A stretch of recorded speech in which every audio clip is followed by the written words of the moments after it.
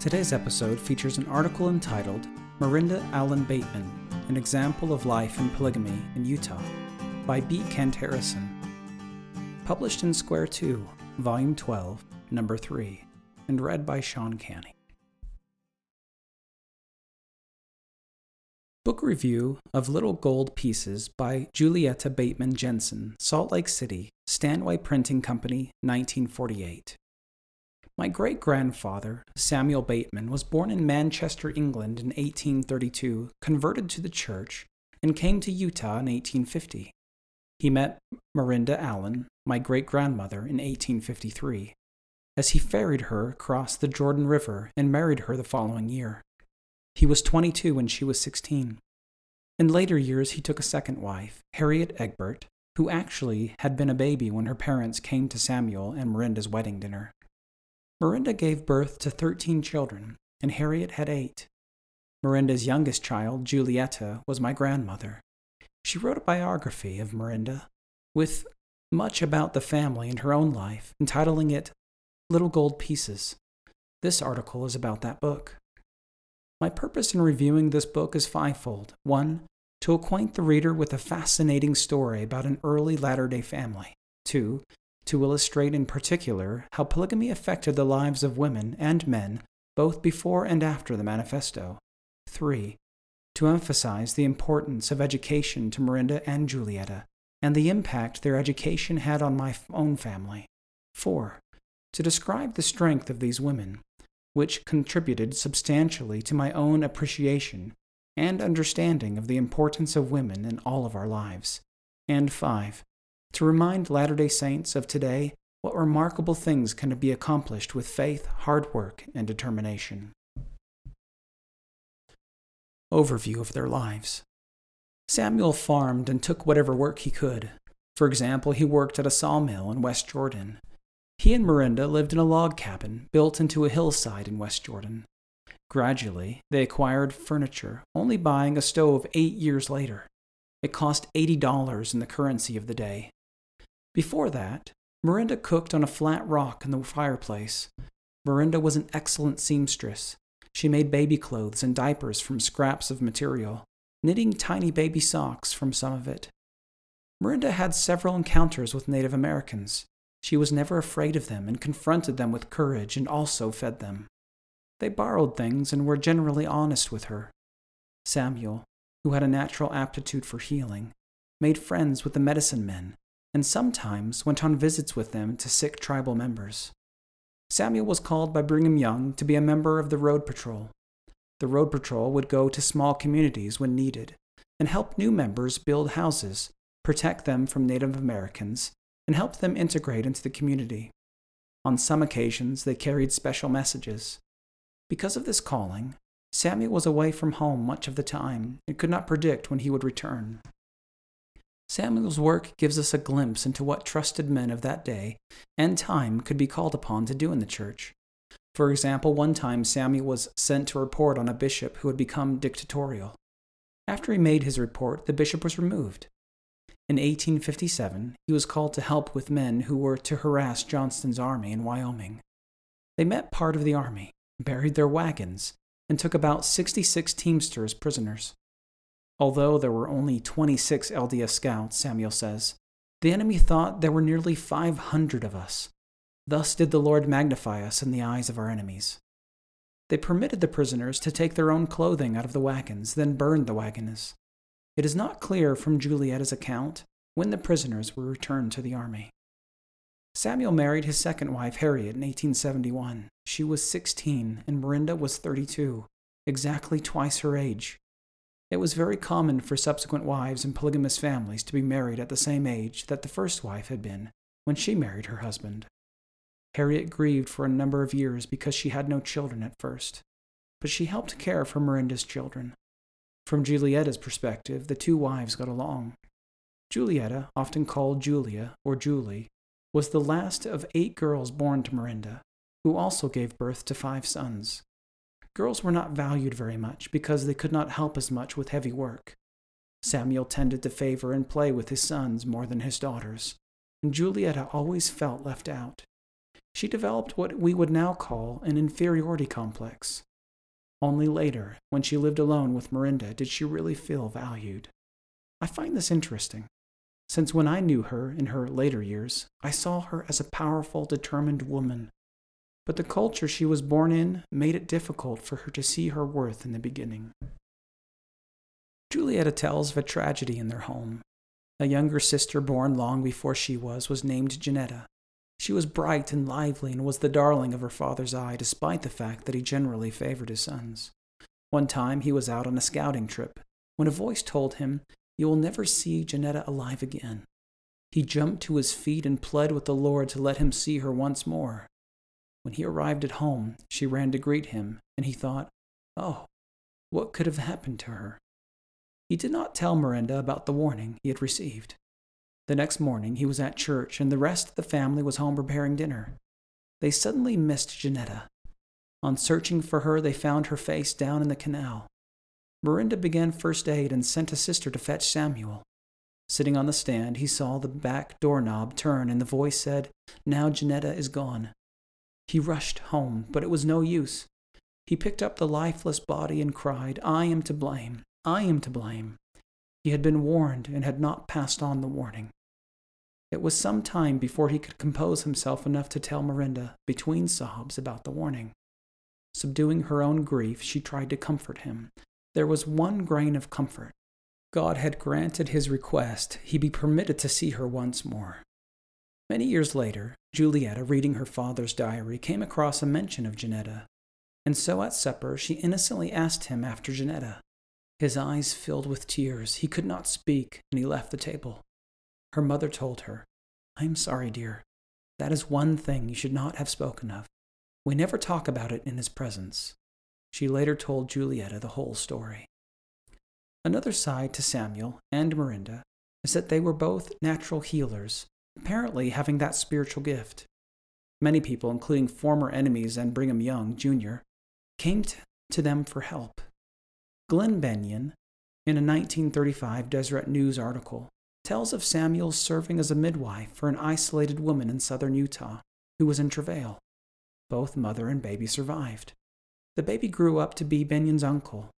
Benyon characterizes Samuel as cook, nurse, scout, peace officer, pioneer, and gentleman.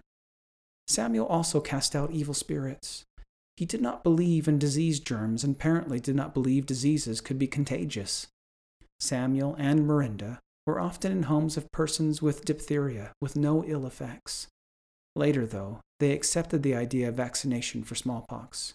Samuel did contract typhoid fever, as did Marinda, when he was 64, and was never in good health after that. West Jordan drinking water wasn't very pure. Both assisted in dressing bodies for burial. Samuel attended many funerals, conducted some, and spoke at many. The family attended church on Sundays, but the children were permitted to play baseball in the afternoons. In the winter, they coasted on sleds. Samuel didn't like playing cards, so they played the children's card game Authors instead. Their home was a gathering place for friends. At Christmas, there were small gifts since resources had to be spared among the large family. Samuel insisted that his daughters marry in the faith. Once Samuel emphatically said to his daughters, "I'd rather follow you to your graves than have you lose your virtue." Juliaetta didn't quite understand what that meant until later. In the home, they had only the standard church works and a few other books besides. Samuel disapproved of novels except for historical novels like those of Sir Walter Scott. Juliaetta managed to read a great many novels in her adult life. She made marginal notes in them for later review for her classes.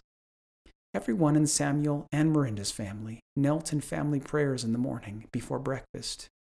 Juliaetta says that her father was so sincere in his prayers that she felt he was actually talking to God. But her mother was soothing, more real to her than God was.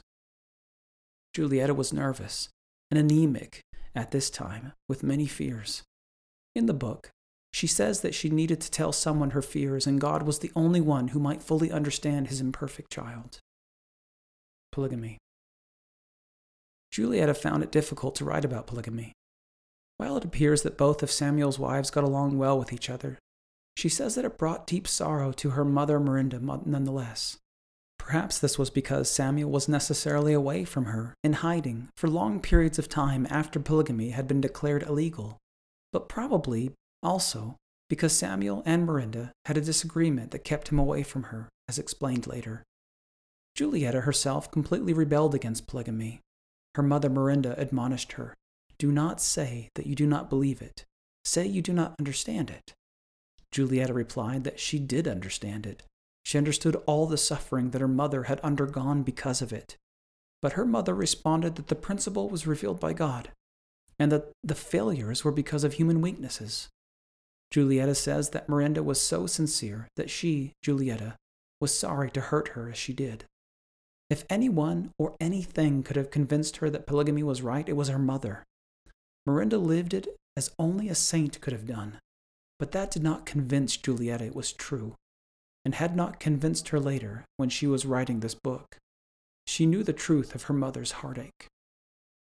Juliatta's eldest sister, who was named Marinda after her mother, married into polygamy at age 16 as a second wife. Her husband was away from home most of the time in hiding. He had already served a term in the penitentiary and had paid a fine, so if he were caught again, it would mean a longer sentence. Eventually, this sister also went into hiding, along with her children, to avoid a subpoena to testify against her husband. She became severely ill after her 1-year-old child died, and they had to bury him secretly in bitter weather.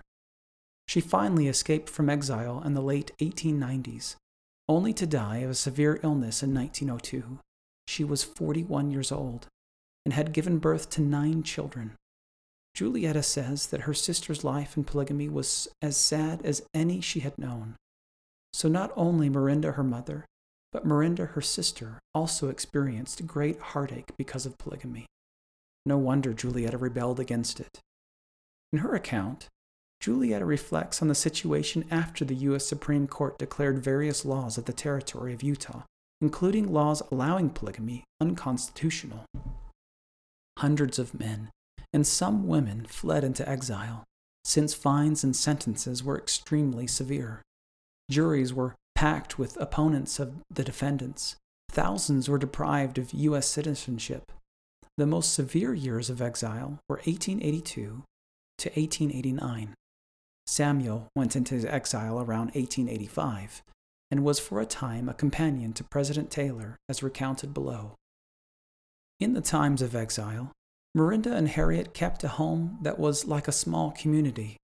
Aside from caring for their own children, they never turned anyone away, whether they were relatives, guests, or tramps. There were beds in every room and some on the floors. Meals were served at a long lounge, which was made into a bed at night. In summer, sometimes the girls would steal out of the window and sleep on the roof.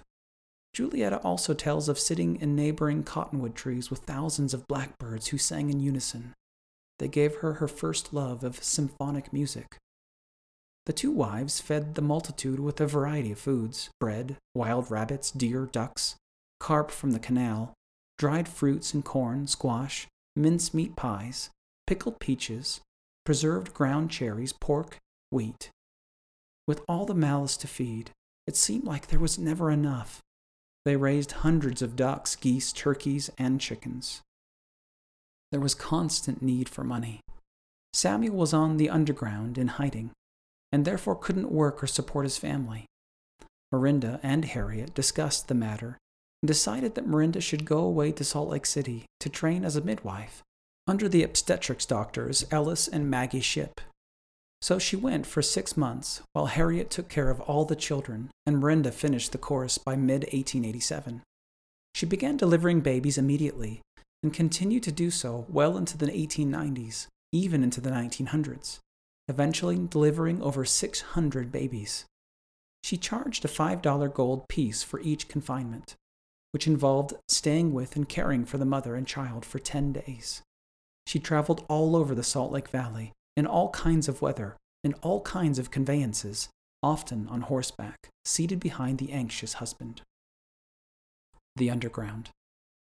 The underground, where men went to hide and where they were constantly moving from place to place to escape capture, was a mysterious world.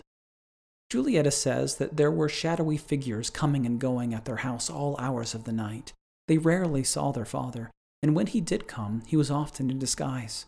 Those experiences left ill effects on Juliaetta, which lasted the rest of her life, which will be detailed momentarily.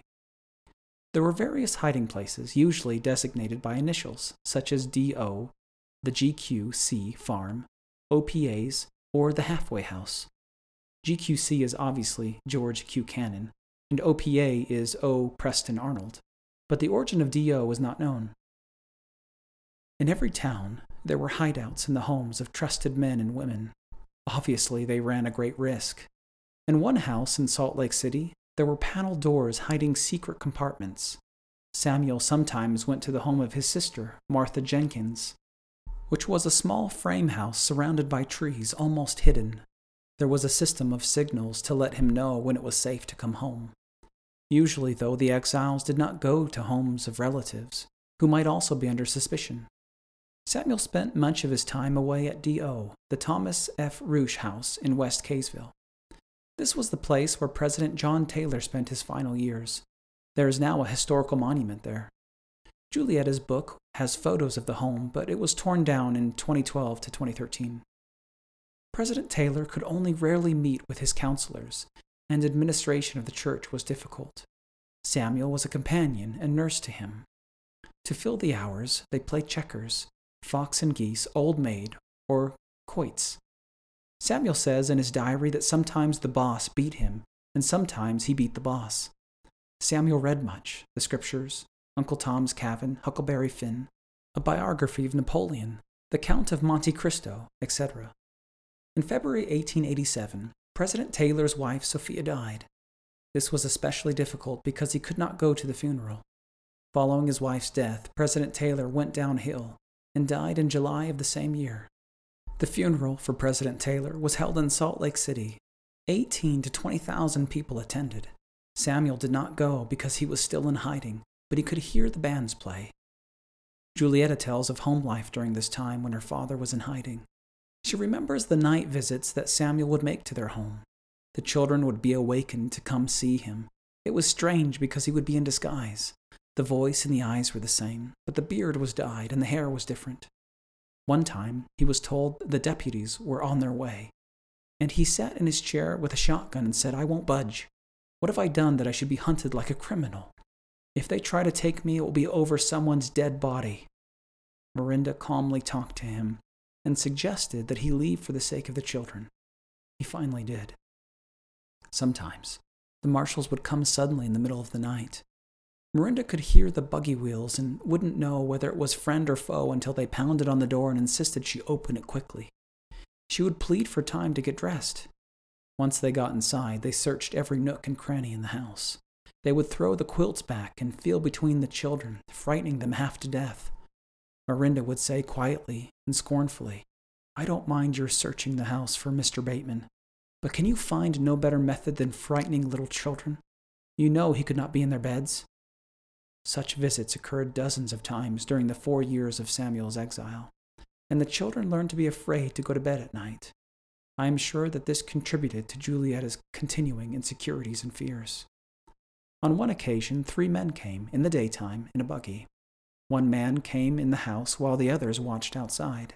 He looked in the kitchen, in a cupboard, in a small sugar can. Marinda said, "Deputy F., have you no idea the size of the man you are searching for?" He was over 6 feet tall and weighed 200 pounds. The deputy had known Samuel when Samuel, was on the Salt Lake police force. This is the only mention in the book about his being on the police force. The deputy responded, "Mrs. Bateman, I do know his size, and know the character of the man also. I trust it will never fall to my lot to arrest Mr. Bateman. He and I were friends. Before this mess began, I admire him. I must make a pretense of searching, or the fellows outside will bawl me out." Juliaetta says that he was always a gentleman, and Marinda respected him. When he came alone, he seldom got beyond the sugar can. Their home was also a hideout for plural wives who might be forced to testify against their husbands. That meant that Marinda had to be hostess as well as a housewife and mother. Furthermore, she continued practicing her profession as a midwife. In the second half of 1887, she recorded 7 childbirth cases. In 1888, she recorded 19 cases. In 1889, 24 cases. And in 1890, 26 cases. Sometimes she wasn't paid. Even if she had received full payment in 1889, that would have been only $120 for the year, a pitiful amount. It is not clear how they managed, except with extreme frugality. We sometimes forget the effects of the exile on the wives and children who were often left without means. Both wives were able to visit Samuel occasionally. Sometimes Marinda took Juliaetta with her. The visits were pleasant. Samuel sometimes took them home in a buggy, at night, of course, for safety. Samuel, in his diary, speaks of going to plays at the Salt Lake Theater. He must have gone in disguise. He took Marinda and Juliaetta 2 or 3 times. Samuel and others eventually became tired of eluding the deputy marshals and voluntarily surrendered. He served 85 days in the penitentiary in the latter part of 1888, in the first part of 1889, and paid a fine of $75. George Q. Cannon served a similar sentence at about the same time. Readers may remember a famous photo of President Cannon and other prisoners, posing in their prison stripes. The younger children were not allowed to see Samuel at the penitentiary, which is just as well. They would have been upset to see him in prison stripes, with his beautiful black beard cut off and a shaved head. It was becoming clear that the institution of polygamy was breaking down. It still bound people together, but there were differences of opinion among the saints concerning whether they should continue it at all costs or obey the law of the land. Many had been disenfranchised. The federal government seized and held title to church properties, and the constant troubles and exile of some of the territory's best men were retarding the development of the territory. Many government leaders came to confer with church leaders, with a mutual desire to have good feeling and cooperation restored. In the fall of 1890, the manifesto was issued by President Wilford Woodruff, officially discontinuing the practice of polygamy by the church.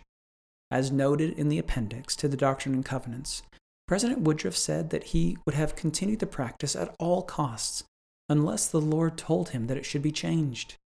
Apparently, the Lord strongly reasoned with the president to abandon the practice, which suggests that the Lord had not meant for it to continue as long as it had among the saints.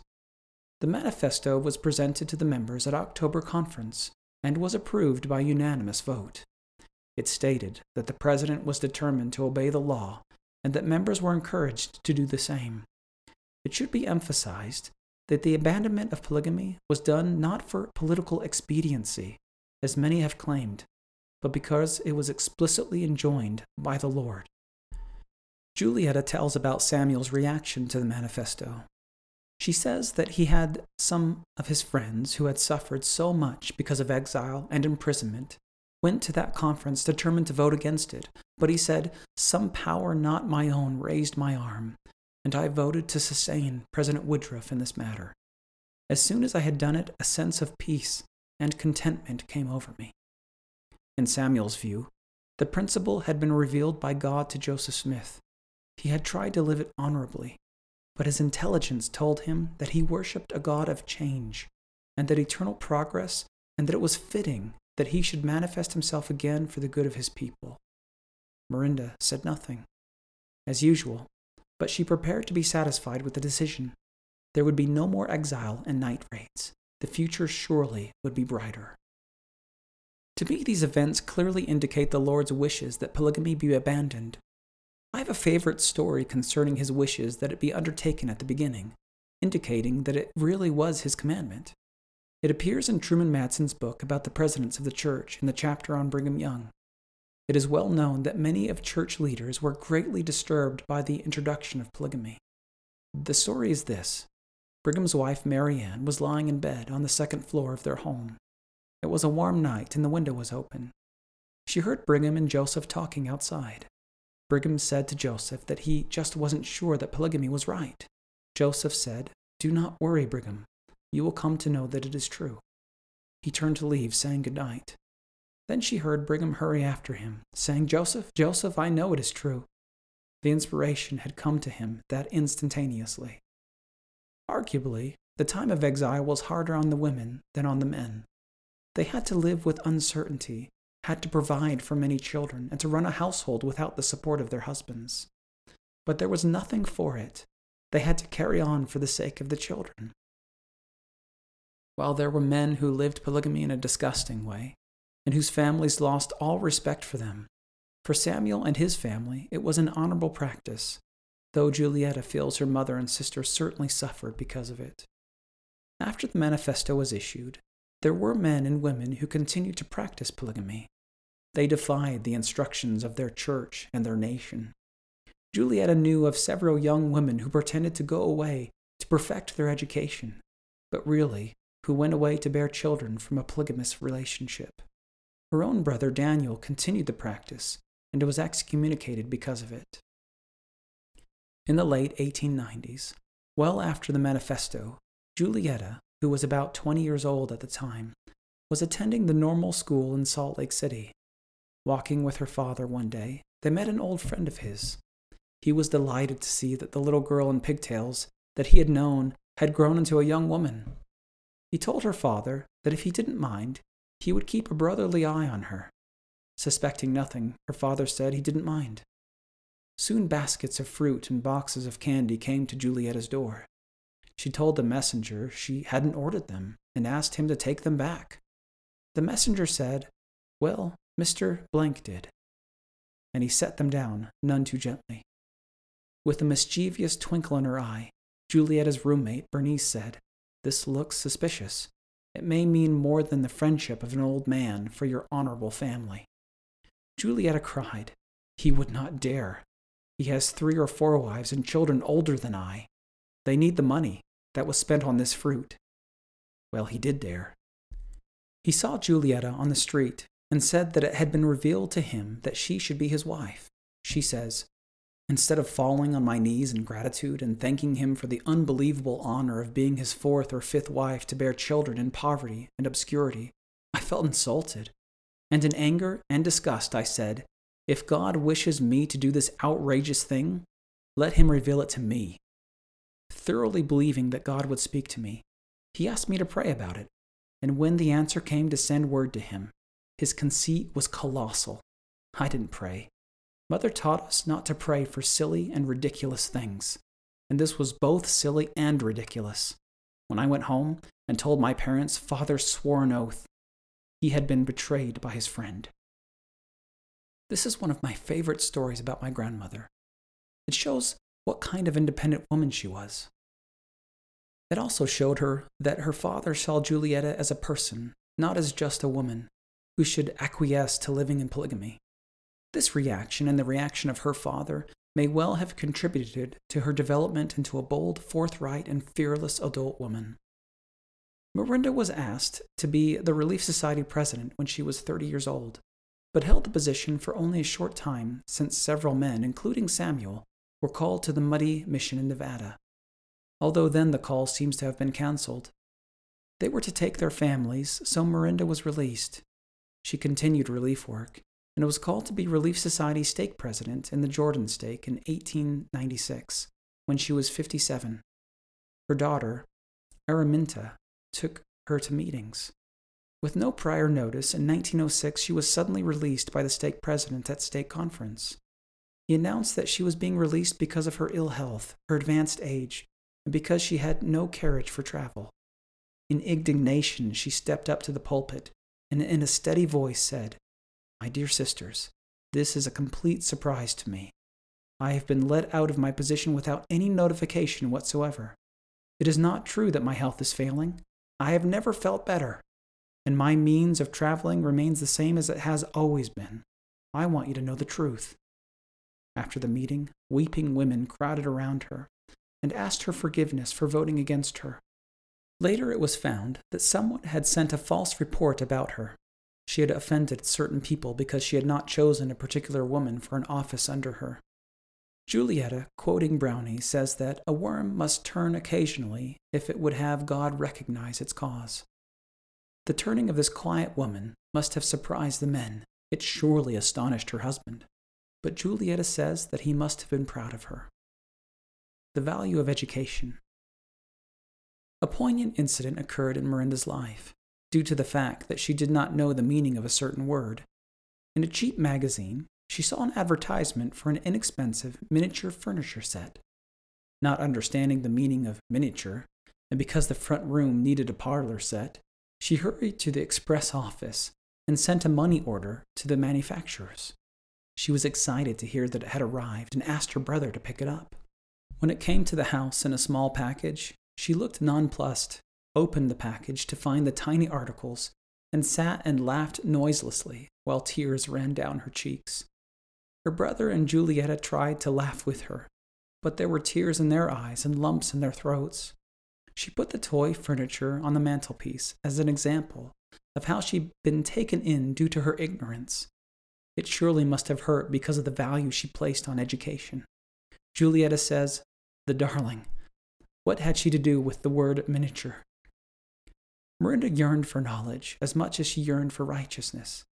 She used to repeat 3 sentences to the children. Cleanliness is next to godliness. The glory of God is intelligence, and knowledge is power. She herself was not able to have much formal education, although she did know how to read and write well, but life had taught her wisdom. She wanted education for her children, and was saddened because there were not the means to attain it. While many Mormons of the day feared that a college education would destroy the faith of their children, Marinda had no such fear. She felt that the training she had given her children would benefit them, and she trusted them. Marinda's mother, Eliza, worked as a housekeeper for the president of the University of Deseret, John R. Park. Marinda took Juliaetta to dinner with him, and Eliza one day, and she was awed by the dignity and formality of the occasion. Marinda's brother David had finished college and taught in West Jordan. Marinda, seeing his example, was further encouraged to obtain education for her children.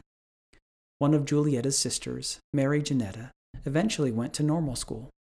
However, she gave up school after 2 years, taught for 2 or 3 years, and then, fearing the yearly examinations for her certificate, gave that up and turned to dressmaking, to the great disappointment of her mother. In Juliaetta's case, she says, "Destiny took a hand in the shape of my cousin Juliaetta Jenkins." This cousin suggested that Juliaetta take the entrance exam for the University of Utah. So Juliaetta went to Salt Lake, took 7th and 8th grades, and graduated. Following her graduation, she went to normal school for 4 years. Normal school appears to have been a school for training teachers, much like our current elementary education departments. It was later, in 1914, that she graduated from BYU with an AB degree. In the meantime, she lived with her Uncle David, who was now a professor of astronomy and mathematics at the university, and helped his family and other family members during the summers. She accepted various kinds of work to save for her education, but the main source was her mother's earnings from being a midwife, the little $5 gold pieces, from which the title of the book was taken.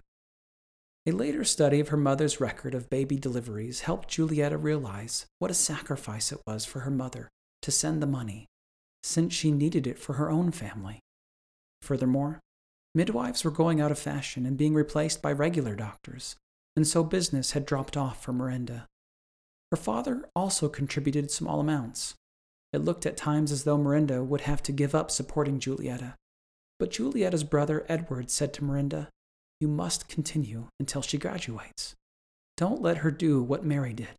Find the means some way, somehow." And so Marinda did.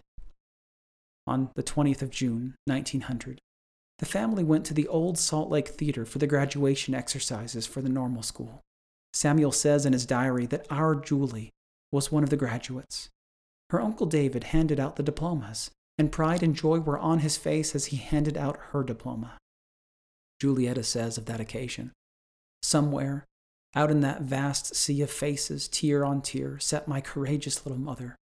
It was her graduation day, and on that paper should have been written Marinda Allen Bateman. I am sure tears flooded her eyes and ran down her cheeks, as they are running down mine as I write this. One at least of her 13 children had graduated first from the 8th grade, and now from the normal school. It could not have been had I not been the lucky 13th. All that my life has been since has been built on the foundation of Marinda laid. The urge to go on was planted in my heart by her, and later that urge was fostered by my husband, who had and still has an insatiable longing for knowledge. The reader can see from this what inspiring examples my foremothers have been for me and my family, and how important education is for all Latter-day Saints, including the women who faced extraordinary challenges in those early days. Juliaetta's life and how polygamous families lived after the manifesto. When Juliaetta graduated, she was in debt and worked for the summer to pay it off. She was also able to start buying a sewing machine. She went home to her mother's and lived alone with Marinda there. Juliaetta had applied for teaching positions and settled on one in Midvale, which enabled her to live at home. Her class size at the beginning was 71 students, a figure unheard of today. It was eventually cut to 60, but the number of students shattered her dreams of being a model teacher. I find poignancy in this because she became a wonderful teacher. She also taught in Sunday school and Mutual and was chairman of the Ward Finance Committee, clearly an important job in her local ward. In 1948, when this book was written, it had not yet become customary to use chair instead of chairman. She and her mother lived together for 4 years, and according to her recollections, Juliaetta poured out her heart to her mother. After 4 years, she was out of debt, had purchased a new stove and piano for Marinda's house, and she started taking piano lessons. She visited with her father Samuel on occasion. While she lived at home, she sewed, carried water, and sawed and chopped wood, all the while attending to her school classes. The reader may be interested in how polygamous families lived after the manifesto, since it is clear from the above that Samuel was not living with Marinda. Actually, right after the manifesto, the two wives established separate homes, and Samuel alternated weeks between the two. However, at this time, Samuel was living away from Marinda because they had a terrible argument that Marinda had won. Juliaetta never had the courage to ask her father why the rift had occurred. Her mother told her the story. The argument was actually over Samuel's second wife, Harriet's second daughter, Margaret, who had become engaged to be married to a man named Walter Irving. Walter had not been active in the church, and when he and Margaret asked Samuel for permission to marry, he hesitated, but approved it provided that Walter abide by the rules. Walter promised that he would. However, as the time for the marriage approached, Samuel announced suddenly, seemingly on a whim, that the wedding must be postponed. Marinda defended the young people's decision, even though Margaret was not her own daughter. Walter had lived up to his promise, and so must Samuel. Harriet was weeping. Marinda fought so stubbornly for the young couple that Samuel relented and said, "Have it your own way." The couple's wedding occurred as scheduled, and they were very happy. But Samuel ceased his practice of spending alternate weeks at his two wives' homes, and spent all his time at Harriet's. Marinda thought his anger would blow over. It did not. They lived apart for 4 years. Ah, that male pride. Only in his final illness did he send for Marinda. When Samuel became ill with Bright's disease, Juliaetta's brother, Daniel, went to see him and asked whether he would like to come home to Marinda's. He said yes. So Samuel moved back to Marinda's, and they were reconciled. She cared for him until he died. From far and wide, people came to see him, people he had known on the underground as well as others. During Juliaetta's 2nd and 3rd years teaching in Midvale, a young man named Christian Jensen came there to teach. They had become acquainted when he accompanied, on the piano or organ, an amateur stake performing group. In Midvale, they spent many evenings together on the piano. In June of 1903, after her 3rd year of teaching, Christian proposed to her and asked her parents' permission to marry, which was accepted. They determined to marry in the summer of 1904. She had poor health during the summer of 1903 and was given a hard class to teach in Sandy, but she loved the time of their engagement, took long walks, and her health eventually improved. After their marriage in August of 1904, Jensen went to the University of Utah, while Juliaetta continued to teach. It was agreed that in return, he would work in the summer while she went to school. It is noteworthy that the arrangement of her working while he attended school was met with severe social criticism. Such a thing was largely unheard of, especially in LDS culture. But both sets of parents gave all possible approval and support. The young couple continued in their plan so that both of them might gain further education. and they were peaceful about it. Soon after her marriage, Juliaetta was asked by her mother to carry a message to a prominent woman in Salt Lake City named Emmeline B. Wales, who later became General President of the Relief Society. Sister Wales asked Juliaetta about her mother, then about herself. Juliaetta said that she was married and was teaching in order to help her husband finish his college work. While she expected a rebuke, she was surprised to hear Sister Wales say, "I approve, my dear. That is a lovely thing to do, and I wish you success." Juliaetta remarked, "Here was fine old age that could understand the problems of youth. She never knew how she heartened me." What a lesson can be learned from this about the difference between wisdom and mere social convention. In 1907, Christian graduated from the University of Utah with a BA degree. He worked in the summer while Juliaetta attended summer college. They had saved enough to pay all their debts, and also to cover his entrance fee to Harvard and pay the railroad fare to Cambridge, Massachusetts. They found a small apartment and furnished it with second-hand items. Their landlady, who owned a grocery store, hired Juliaetta to help her and even entrusted her with her store's funds. Christian and Julietta's life in Cambridge and Boston from 1907 to 1908 was wonderful. They attended concerts, visited Lexington and Concord, visited homes of great men and women like Louisa May Alcott. Juliaetta attended her classes herself, including one on 3 of the great Romantic poets, Walter Scott, Robert Burns, and William Wordsworth. In June 1908, Christian graduated with an MA degree in political science. There had been some question about his completing it in 1 year, because no one from a Utah college had ever done so after getting a bachelor's degree in that state. But his grades at Harvard were as high as they had been at the University of Utah. He was then offered a position at BYU to teach political science and history. He had hoped to have a position at the University of Utah, but there was no opening. Juliaetta says, "Destiny meant us to go to Brigham Young University." His salary was $1,250 for 10 months of teaching. In 7 months, they were out of debt once more, having paid $500 in various debts. Juliaetta became pregnant and was expecting in April of 1909. But when the baby girl was born, she lived only 2 days. Juliaetta grieved during the summer, but in the fall, she rallied by enrolling in 3 courses in English, which helped her deal with her sorrow. She even taught courses at BYU as a substitute teacher for Alice Louise Reynolds, and made friends with many wonderful students. When she was expecting again, Christian and Juliaetta were delighted. When the baby girl was born, 17th of April, 1912, they named her Lorna, from the story Lorna Doone. Lorna was my mother. Christian Jensen eventually obtained a PhD from the University of Chicago. He became professor of history and political science at BYU, dean of the graduate school, and served as acting president of BYU twice. The first time was in 1940, when President Franklin S. Harris served in Iran as an agricultural consultant. The second was from 1949 to 1951, after President Howard S. MacDonald resigned, and before his replacement, Ernest L. Wilkinson, could be found.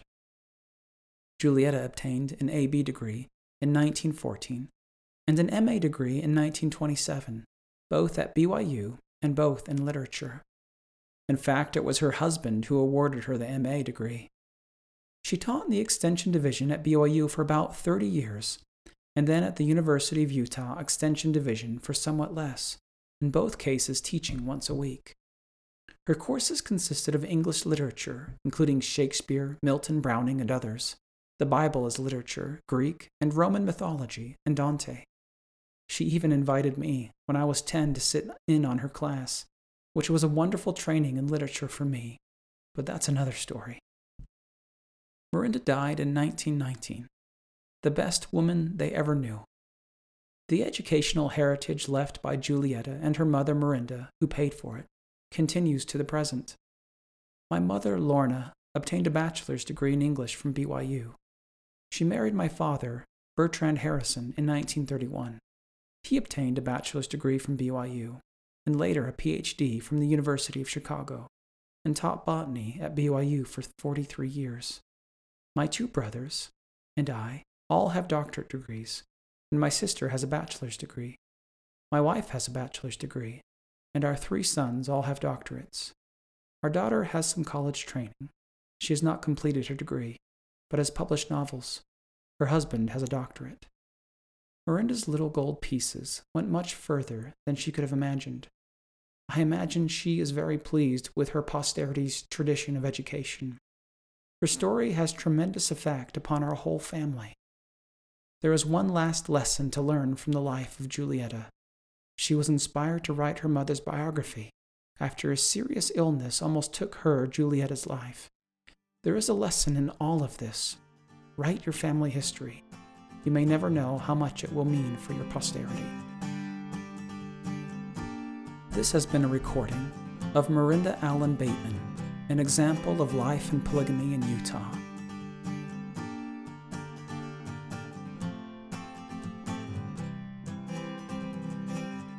By B. Kent Harrison. Originally published in Square 2, Volume 12, Number 3, Fall of 2019. Read by Sean Canny.